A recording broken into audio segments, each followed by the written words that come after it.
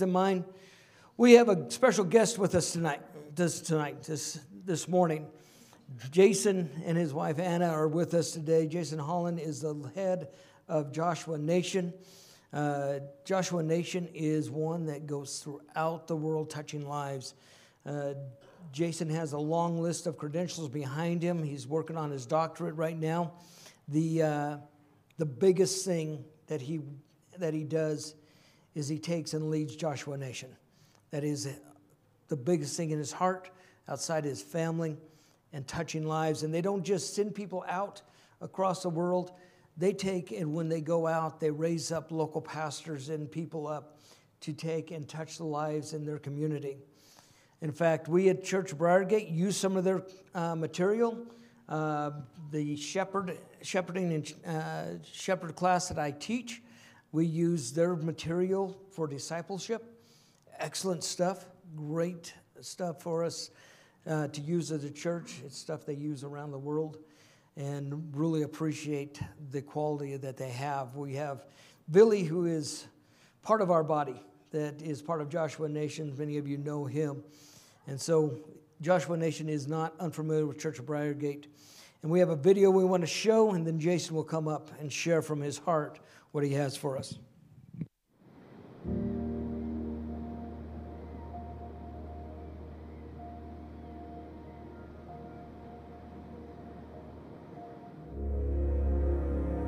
There is only one way to be saved. According to the words of Jesus Christ, He is the only way. No one can get to the Father except through Him. And yet, over 1/4 of the world's population has not had the opportunity to hear the words of Jesus, and little to no mission efforts are being made to reach them. They are the Frontier People Groups.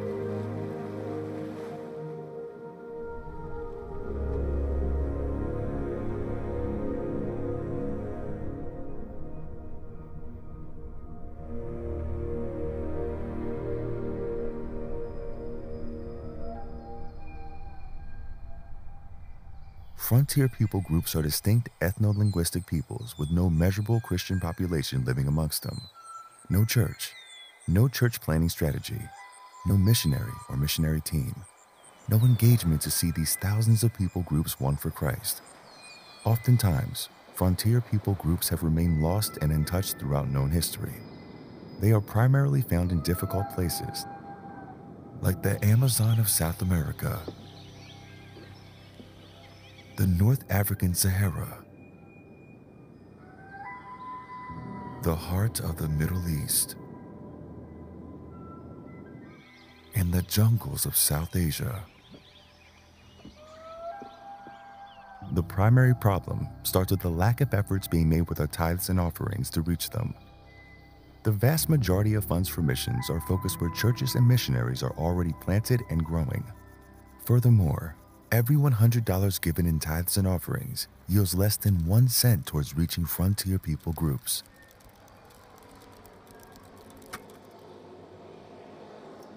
Of course, we must continue presenting the gospel to all those who have yet to follow Jesus. But we will need to adjust our focus if we want to give the population of frontier people groups the opportunity to make that choice. A population consisting of over 2 billion people. Revelation speaks about a great multitude of tribes, nations, and languages, too vast a number for anyone to count, being represented before the throne of our God. It's the church's purpose to go into all the world to reach these great multitudes. Who better than the indigenous leaders trained in the Word of God to reach their unreached and frontier neighboring communities? Indigenous leaders already know the language, they know the culture, and with the heart of Christ, they love their people. As you give strategically toward efforts to reach frontier people groups, it provides for the equipping of local leaders in the form of teachers, resources, and church planning materials. Jesus didn't call himself the way so we would stop at presenting the gospel. He's inviting us to follow him. to become and to make disciples. This isn't an ideology or a suggestion. It is the Great Commission, and we will accomplish it on this earth. For the frontier people groups, eternity is at stake. But together, with the Holy Spirit's help, we will see millions, and possibly billions, born again.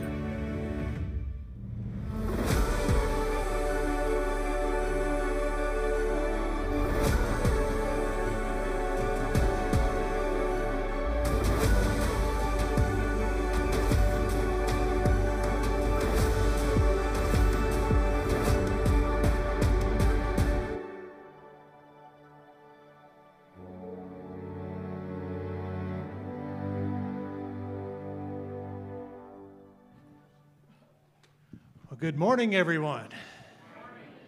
I'd like to recognize my friend who's received a haircut since he shot that video on the announcements. You're looking good. Now, how many of you like concerts? Anyone go to concerts? Well, you know, the opening act usually isn't as good as the second one, so thank you for coming to the second act. The opening act was just mediocre, okay? But I'm glad I can be here to be the main presentation. I'm kidding. I'm not talking about the worship. I'm talking about first service. Okay, well, it's an honor to be here with you. I'm so grateful for all of you, your church, the support that you have given to our ministry, Joshua Nations, for standing with us and praying with us and supporting the work to reach the unreached. As you saw in this video, there's billions of people who still have yet to hear the good news of Jesus. The frontier people groups represent about 2 billion people that are the last, the unknown. Some of them are undiscovered. They're in the Himalayas. They're in the jungles of South America. They're in the Sahara of North Africa as nomadic tribes. And many of them have never even heard the name of Jesus in the last 2,000 years, that history since Jesus walked on earth. No one has ever been able to reach them. No one has ever been able to plant a church there. And my heart is grieved because with all of the resources and technology that we have, we still have a lot of work to do.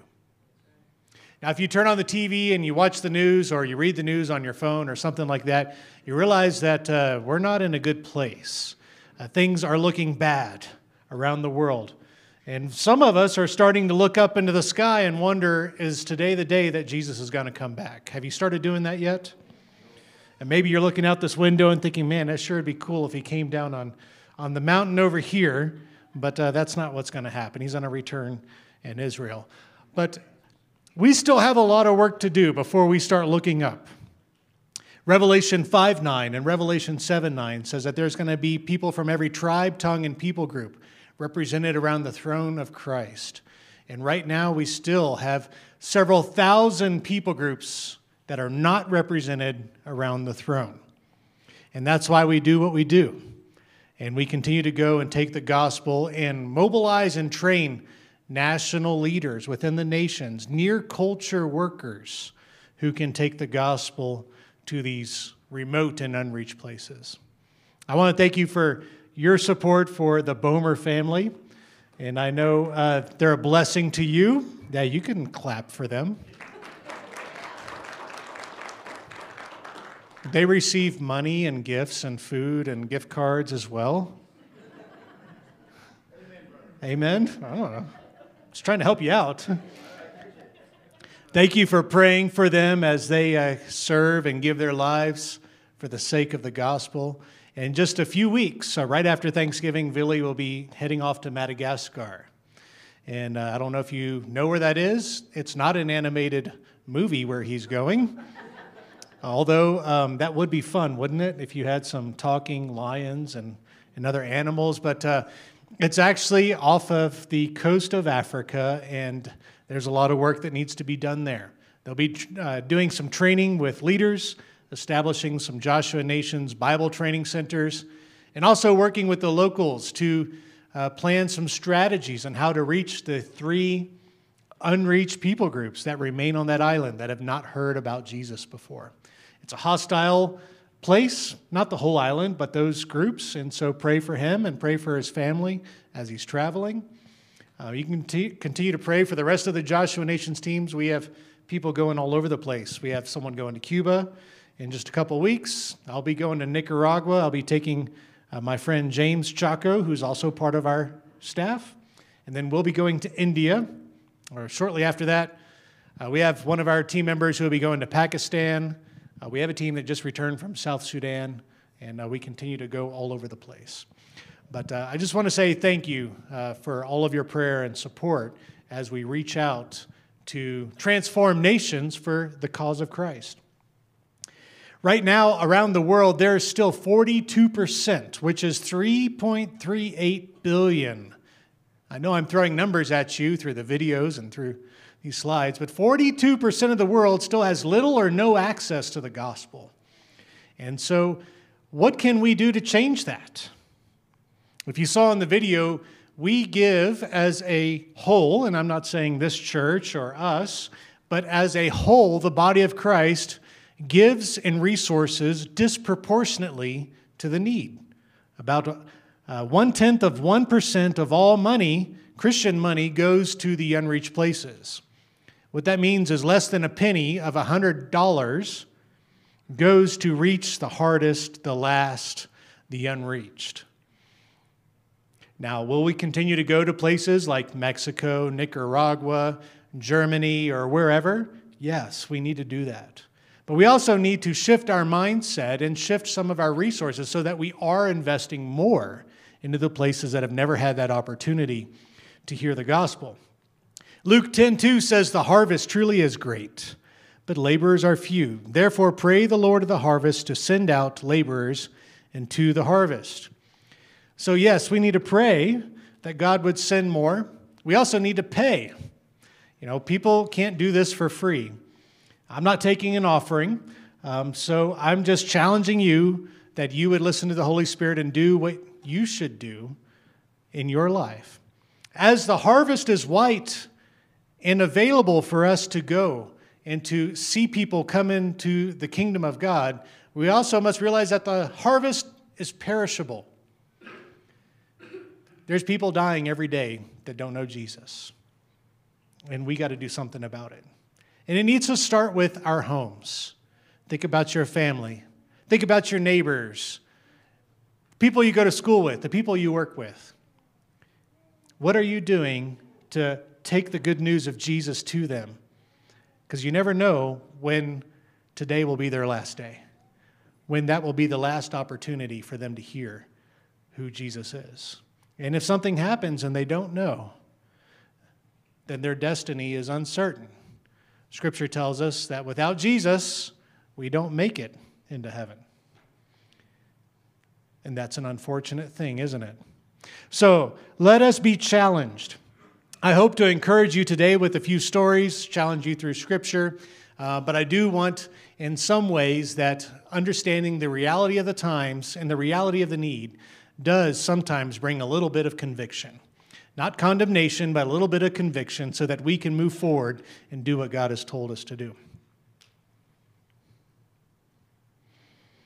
We're committed to the 42% as a ministry of Joshua Nations. We're committed to seeing that Great Commission finished. The Great Commission requires a great response from every one of us. And when Jesus gives us something to do, we ought to do it well. We ought to do it with all of our heart. It shouldn't be an afterthought. Sometimes we do church really well. And I love the worship, the video announcements, the presentation, the stained glass, everything. It's awesome. It's done with excellence. But what happens that matters most importantly is when we leave these doors and we go back out into the public. We go back out into our daily routines. How do we conduct ourselves and what do we do with our lives? That's what really matters. It's not about doing church. It's about taking the kingdom of God into the world. You know, most Christians believe that the church exists to serve their own needs. Most people come on Sundays or Wednesdays or whatever days you might come up here for additional meetings and think, I need to get fed.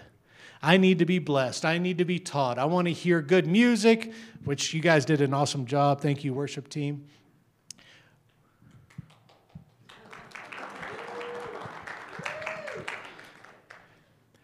But we don't exist to come and get fed. We exist to take the kingdom of God and transform lives, transform culture, and transform our nation. And so let me just encourage you that we're seeing God do this all around the world, and it can be done here. Even when it seems like we're losing the battle here in the state of Colorado or in our country, God is on the move, and He is bringing people to His kingdom on a regular basis. Through the ministry of Joshua Nations, we focus on a few things: discipleship and leadership training, reaching frontier people groups. We also provide a bit of relief and some holistic change and some helps when needed. We do a few water wells and things like that along the way. But really our goal is to get the kingdom of God into the cultures. We also provide some training for some self-sustainable solutions.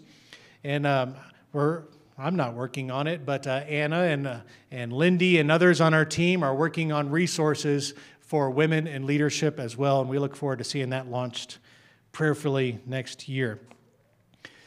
To date, over 200,000 people have been able to go through training through Joshua Nations. We provide this systematic study to help transform lives and walk people through the Word of God, and that's been in 81 nations.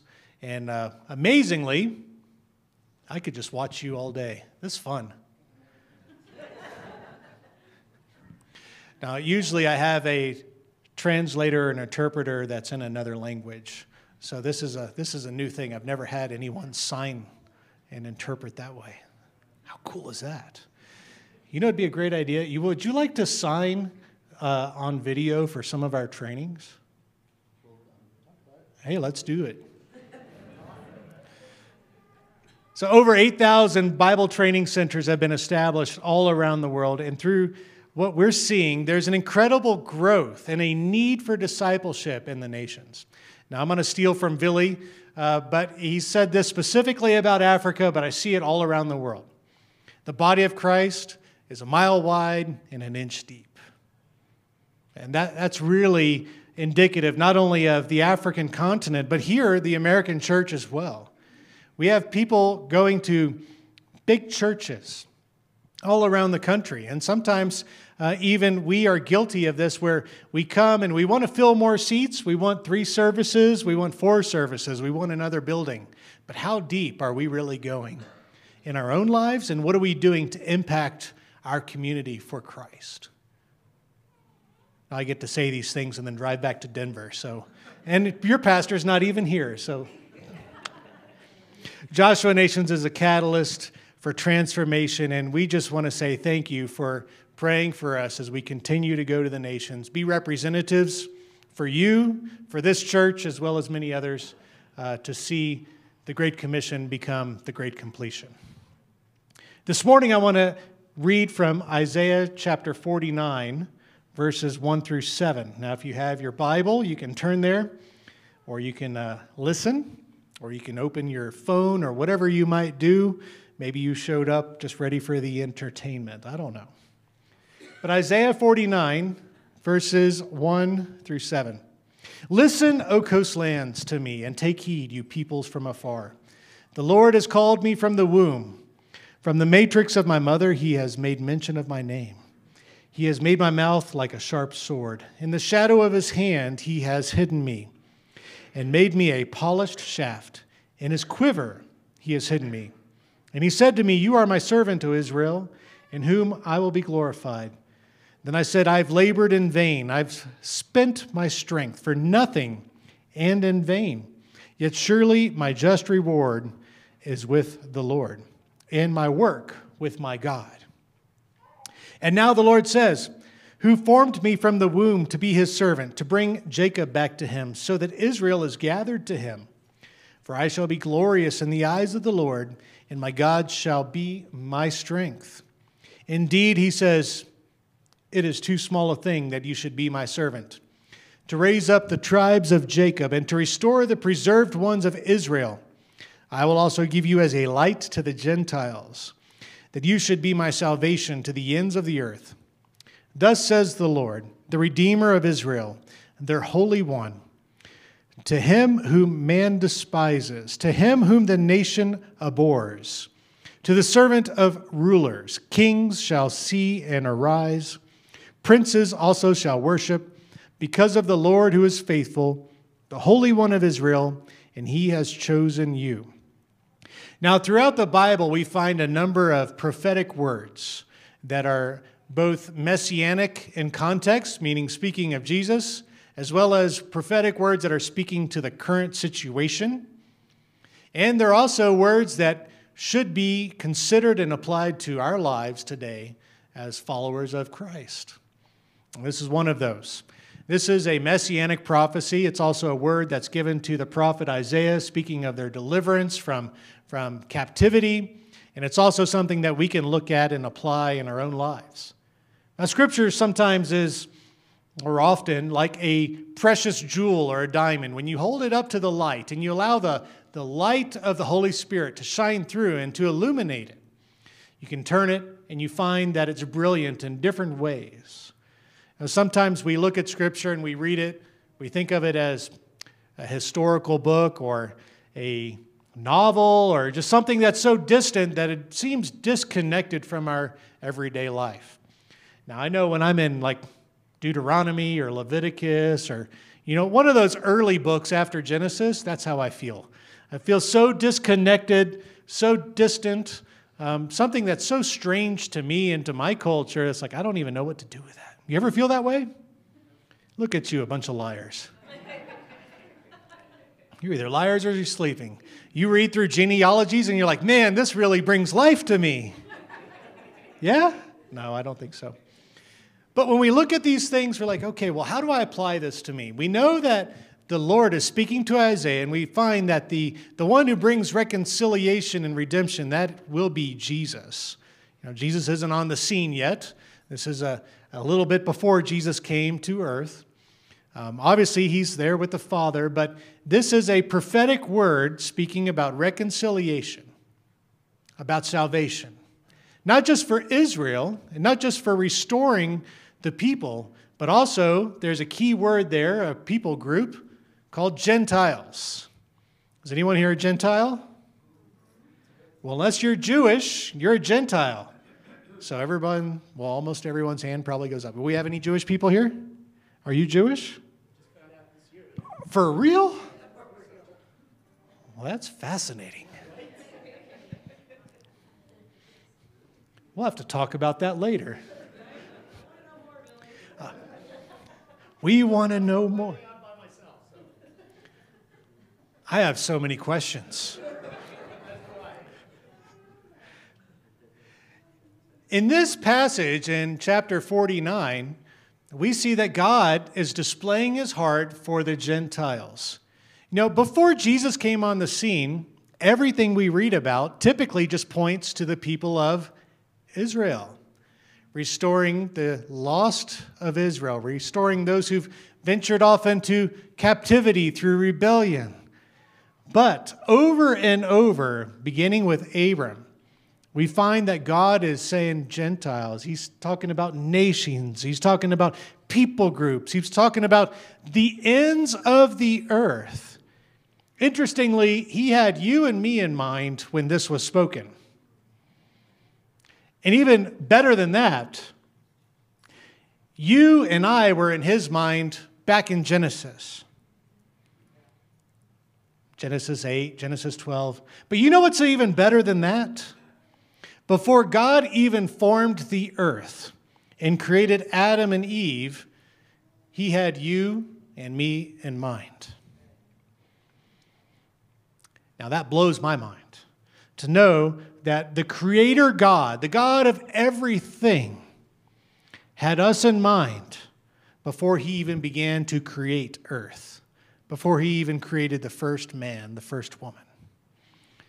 He knew that there would be a need to bring reconciliation. Now, let me pause there for a moment because I know I'm in Assemblies of God Church, so I know you're not all Calvinist. And some of you probably lean a little more Armenian. So does anybody know what that means? Some of you just look at me with blank stares. Okay, well, let's venture off. Pastor Rick challenged me earlier. He said, you're working on another degree, and so you're probably going to use really big words. And I was like, no, I probably won't. But let's use a big concept. Foreknowledge is not causative. Yep, that's what I thought. Just because God knew it was going to happen didn't mean he made it happen. Just because you make mistakes and God knew you were going to do that doesn't mean he made you do it. We still have that free choice, that free will. So it's interesting to know that God had already set up this plan of redemption knowing that we're all going to blow it. That's good news. He already set up a plan of redemption for those 42%, the 3.3 billion people that live today that don't know Jesus. His plan exists for them, and you and I are part of the plan to get the gospel to them. But a lot of times we're happy just sitting here, coming in on Sundays, living for God on Sundays, and living like we want the rest of the week. And so we must shift. Now, I'm not saying that every one of you has to go to the far reaches of the earth. There's places we go that you can't go. There's places we go I shouldn't go. I was with James in a particular village on the border of India and Pakistan years ago. And it was not safe, and we got run out. And I don't think I can go back. Maybe. There's places we go that we may not come back from. And we volunteer and voluntarily give our lives for that purpose. Now, I'm not willing or desiring to go out and give my life right now. I am willing, but I'm not going to go just do it for the heck of it, because I still have a wife and children. But if that happens, then it happens. So I would just want to ask that for you, as we are here in this body, as we're here in this wonderful and blessed nation, even if it seems like we're falling apart at times, that we do our part, that we reach our community, that we vote, that we stand for truth, we stand for righteousness, that we speak boldly about the goodness of Christ.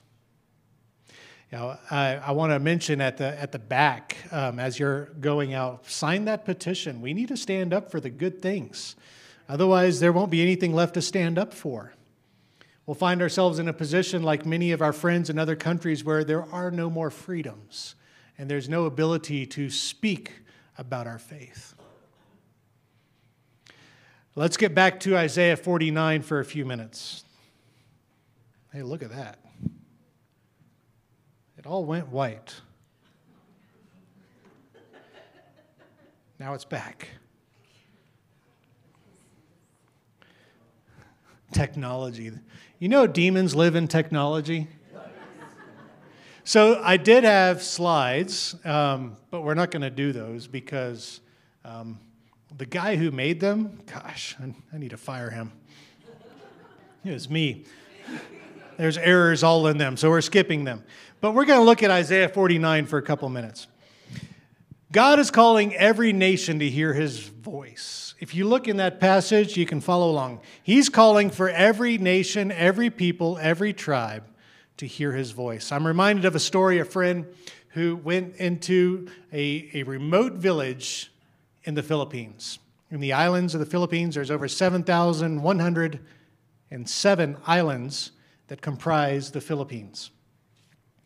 And this missionary was able to hike up this mountain, journey on probably some kind of donkey or animals, a long, long journey, and finally made it up to this village and presented the gospel of Jesus. The chief wept and wept, surrendered his life, and the entire village got saved. And then shortly after that, the chief came to this missionary weeping again. And you would think this man would be weeping with joy, but he was weeping with sorrow. And he said, "What has taken you 2,000 years to come to my people. And this man had the understanding that for the last 2,000 years, everyone in his tribe and people had died without Jesus, and their eternal future was not a good one. God is calling every nation to hear his voice. Right now, we have work in North Africa in the nations of Niger and Chad. In these particular regions, if you're in the military and you watch any kind of news, you'll find that in certain parts of the continent of Africa in the northwest, there are people who attack our SEALs and other special forces. It doesn't make headline news, but these are people like a radical Fulani herdsmen and the Moors, the Malayan Tamajek, and many others that are radical Muslim groups that have not heard about Jesus for 2,000 years. A friend of mine who serves with us, not on our staff, but has another ministry, we were there about 10, 12 years ago, and we were talking and said, what would it look like if we could win these people? About 6, 7 years ago, we said, let's do this. There's American missionaries who'd been serving there for about 30 years, and they said it can't be done. And we're just stupid and crazy enough to say, why not? Let's try. And so we began to work. We began to train indigenous leaders, raise them up, teach them how to plant churches, to do evangelism, to make disciples.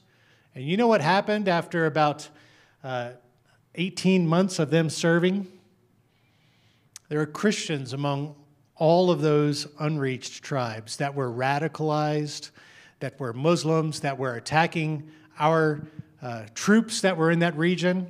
Every one of them began to turn to Christ. Interestingly, about 2 months before our workers got there, these were not white people because we couldn't go, but just before our workers got there, about 2 months, people in those tribes began to have dreams and visions of a man in white coming to them and saying, there's a better way. There is a better way. And a very simple, like just a couple line gospel message, and then that man would be gone. When our workers were able to get there, our evangelist church planters, they began talking about Jesus, and all of a sudden, these people said, this is the man that's been coming to us in our dreams and our visions. His name is Jesus. We want to follow him. Tell us how we follow him. They surrender and give their lives. They're not Christians. They just call themselves followers of the way. We would call them Christians, but they don't say, oh, I'm a Christian, because they don't even know what that means. They are followers of Jesus, and now there's been mass conversions. This one particular tribe was able to meet their chief and the son was a radical Muslim and who was violent. But he started having these dreams and visions, and I got to meet him just a few months after he surrendered his life to Jesus. Totally transformed. And now they come to us and said, we were once violent, hard, radical people. Send us to the hard ones. They're going further out into Libya, into Chad, into other places. And now I think there's over 15 or 20,000 amongst these 7 people groups who previously had never heard about Jesus, now given their lives to Jesus. And now we're seeing multiplication and movements happening. See, God is on the move, even amongst the radical ones that right now may want to kill you, may want to kill me. But God is revealing himself. His son Jesus is coming to them and presenting a better way. But we have to go and actually give them the gospel message. See, God has called all of us by name. As we look in this passage, he's called me by name. He's called you by name. He's called the radical Fulani by name. He's called the Moors by name. He's called the Tamajek by name. He's called the Hindus, the Buddhists. Every religious person, radical person, unreached and lost people. But he's also called your family, your friends, your neighbors, your coworkers, your schoolmates by name. We have to realize this and realize also that he has asked us to partner with him, to labor with him to get the good news to them. What would have happened to these radical groups in North Africa if we had not got workers to them to tell them about Jesus? Then they would have just said, we've been having these strange dreams, been having strange visions. Did you know that's how the Quran was written?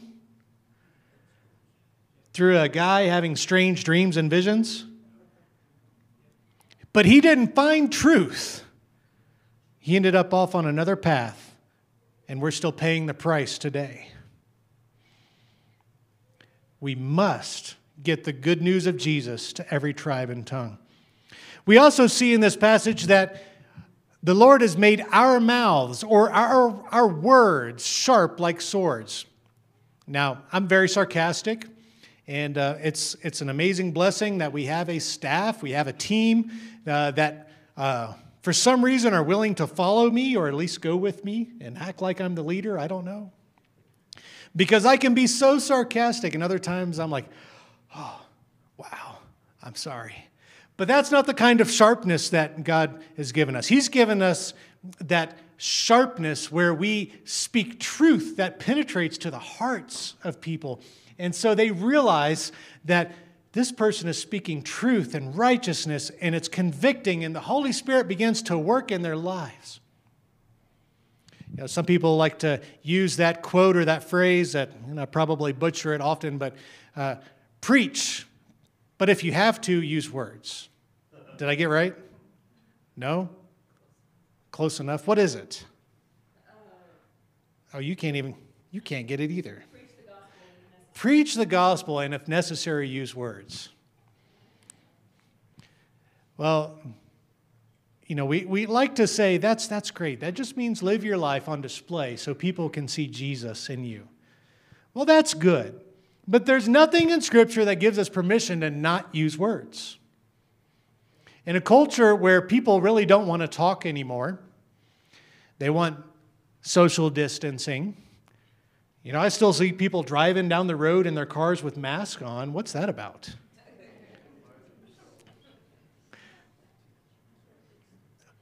In our culture now, we have to use words. They may look at you and like, wow, that person's just really happy. They're always smiling. Why is Lindy always smiling? I don't know. But if we don't talk, we won't know. It's because of Jesus. We have to use words, and we have to understand that God has given us our mouths to speak words, to speak truth. As we carry through this passage, we see that He's protected us. He's hidden us in His hand. He's also formed us and polished us as arrows to be put into His quiver. Why would we be put as an arrow into His quiver? To be shot out, to be sent out.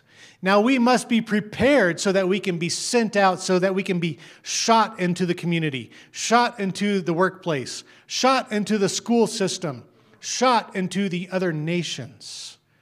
God has chosen you and me to live in this time to be used for His purposes. But He's hidden us, put us in His hand, protected us so we can be used in this time. You may think that you're an accident to be living. You may think you're an accident to be living in this time. You may feel out of place, but you are right in God's place to be used for His glory.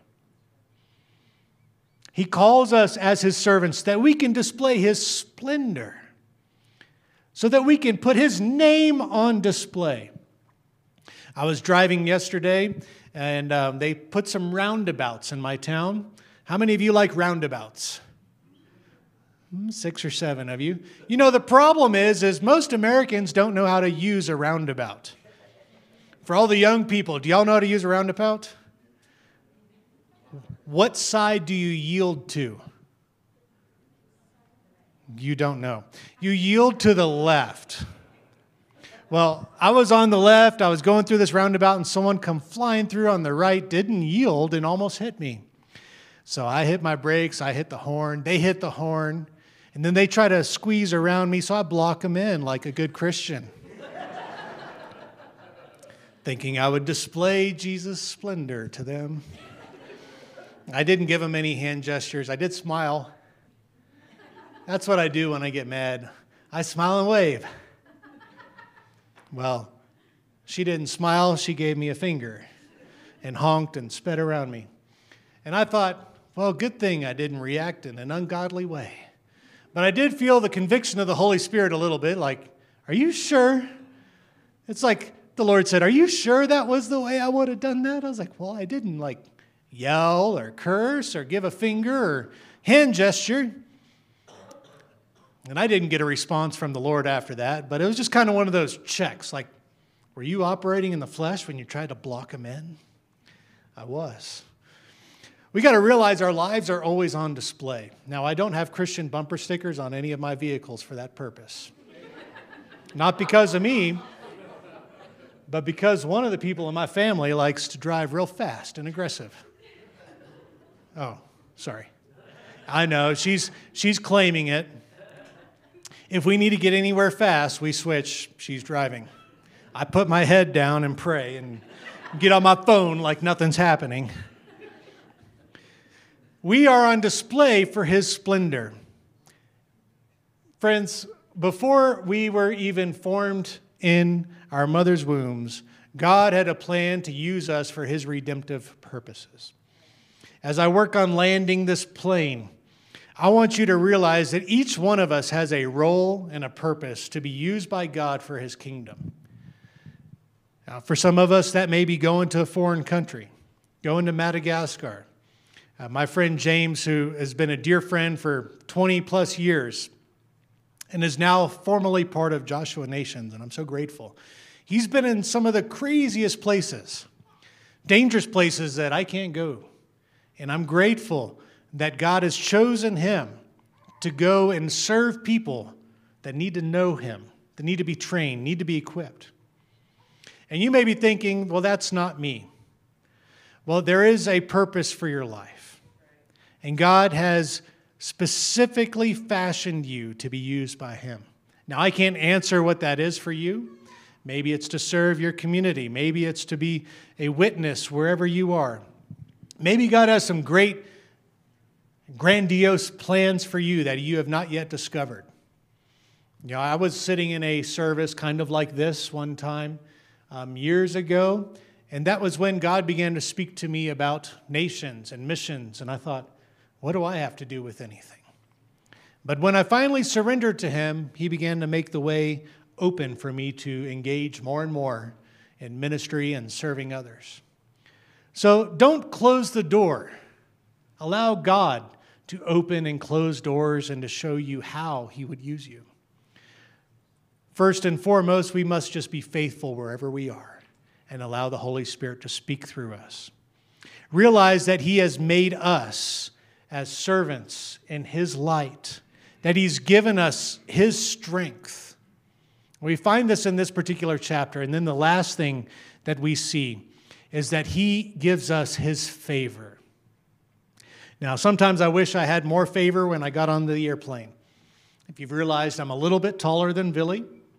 And when I try to sit on a seat in the airplane, my feet are usually in someone else's ears. And when they try to lean back, my flesh rises up and I want to shake it like a toddler, but I don't. But we are favored by God and man to be used by him as long as we are willing, available, and surrendered. And sometimes that favor does translate into blessings like an upgrade or a bulkhead seat or something like that. But realize that you go in his strength, you go in his favor, you go in his provision, and that God wants to send you.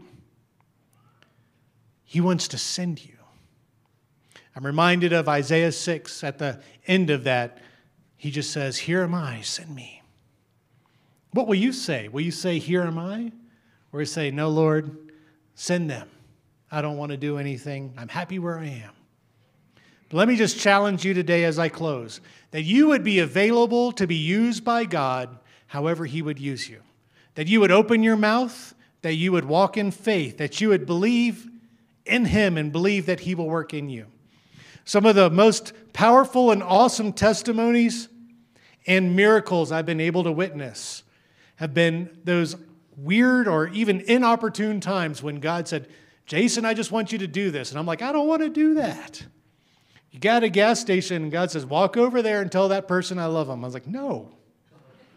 How awkward is that?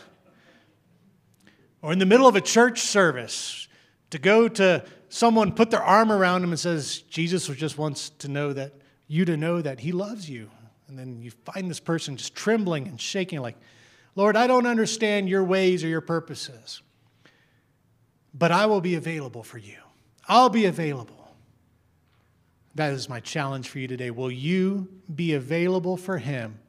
And as we see as the Lord commissioning the prophet Isaiah, commissioning this great commission, salvation, reconciliation message, that you would find your place and participate in his work. Would you do that? Let's pray. Father, we thank you for all that you're doing in the nations. Lord, I want to give you glory for what you're doing in North Africa, for what you're doing in South Asia, for what you're doing in the jungles of Amazon through our friend Pastor Resende, as they've reached some unreached tribes. Lord, I want to thank you for all that you're doing in every remote place of the earth. I pray that you continue to reveal yourself in dreams and visions. But Lord, as the harvest is ready, we know that it's also perishing. I pray that you would use us, send us, help us mobilize resources, help us build the body of Christ so that we can participate in this end-time harvest, that none will be lost. Lord, I pray that you would use each of us right where we are now, to our friends, to our family, to our neighbors, to our coworkers, to our schoolmates. Lord, I pray that you would just speak to us, intervene, interject yourself into our lives anytime, and that we would be found ready, willing, surrendered, and faithful to you to do your work. We thank you for that. We bless your name. In the name of Jesus we pray. Amen. Thank you. A call to be engaged in our community, in our world, for Christ.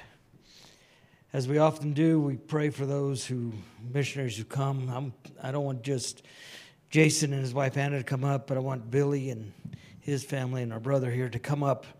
And we're going to pray over them as they touch the world.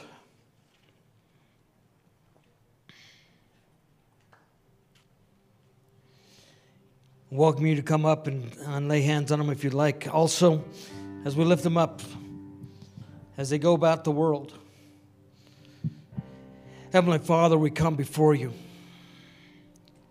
Lord, we lift Jason and Anna and the Joshua Nation team, Heavenly Father, to you. Lord, as they go and they touch lives in the people groups that have not even heard who you are. Lord, we ask your blessing to be poured out upon them, the financial blessings for Joshua Nation, who gives away their material for free, just so the Word of God gets out in the hands and there's no hindrance in it. As they travel around the world, Heavenly Father, as they touch lives and raise people up to touch those communities, give them strength, give them wisdom, give them your protection, Heavenly Father. Lord, I ask that you'd stir upon our own hearts how we can come alongside Joshua Nation.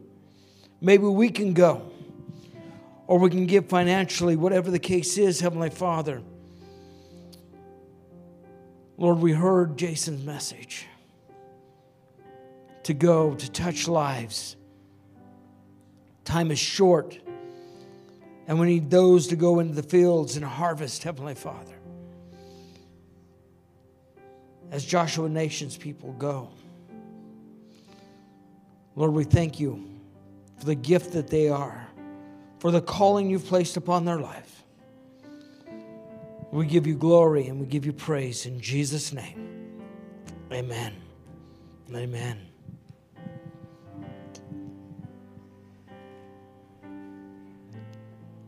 Keep Pastor in prayer this week. Keep the session in prayer. Reach out to Joshua Nation.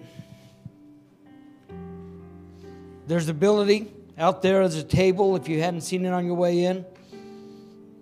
Billy or Jason or one of his team's going to be out there, an ability to be able to donate and see what they do. Be engaged in your world, locally and however else you can around the world. For we are called by the Great Commission to not just get people saved, but to make disciples of those nations. Amen. God bless you and keep you. Go throughout your week. We'll see you on Wednesday. God bless.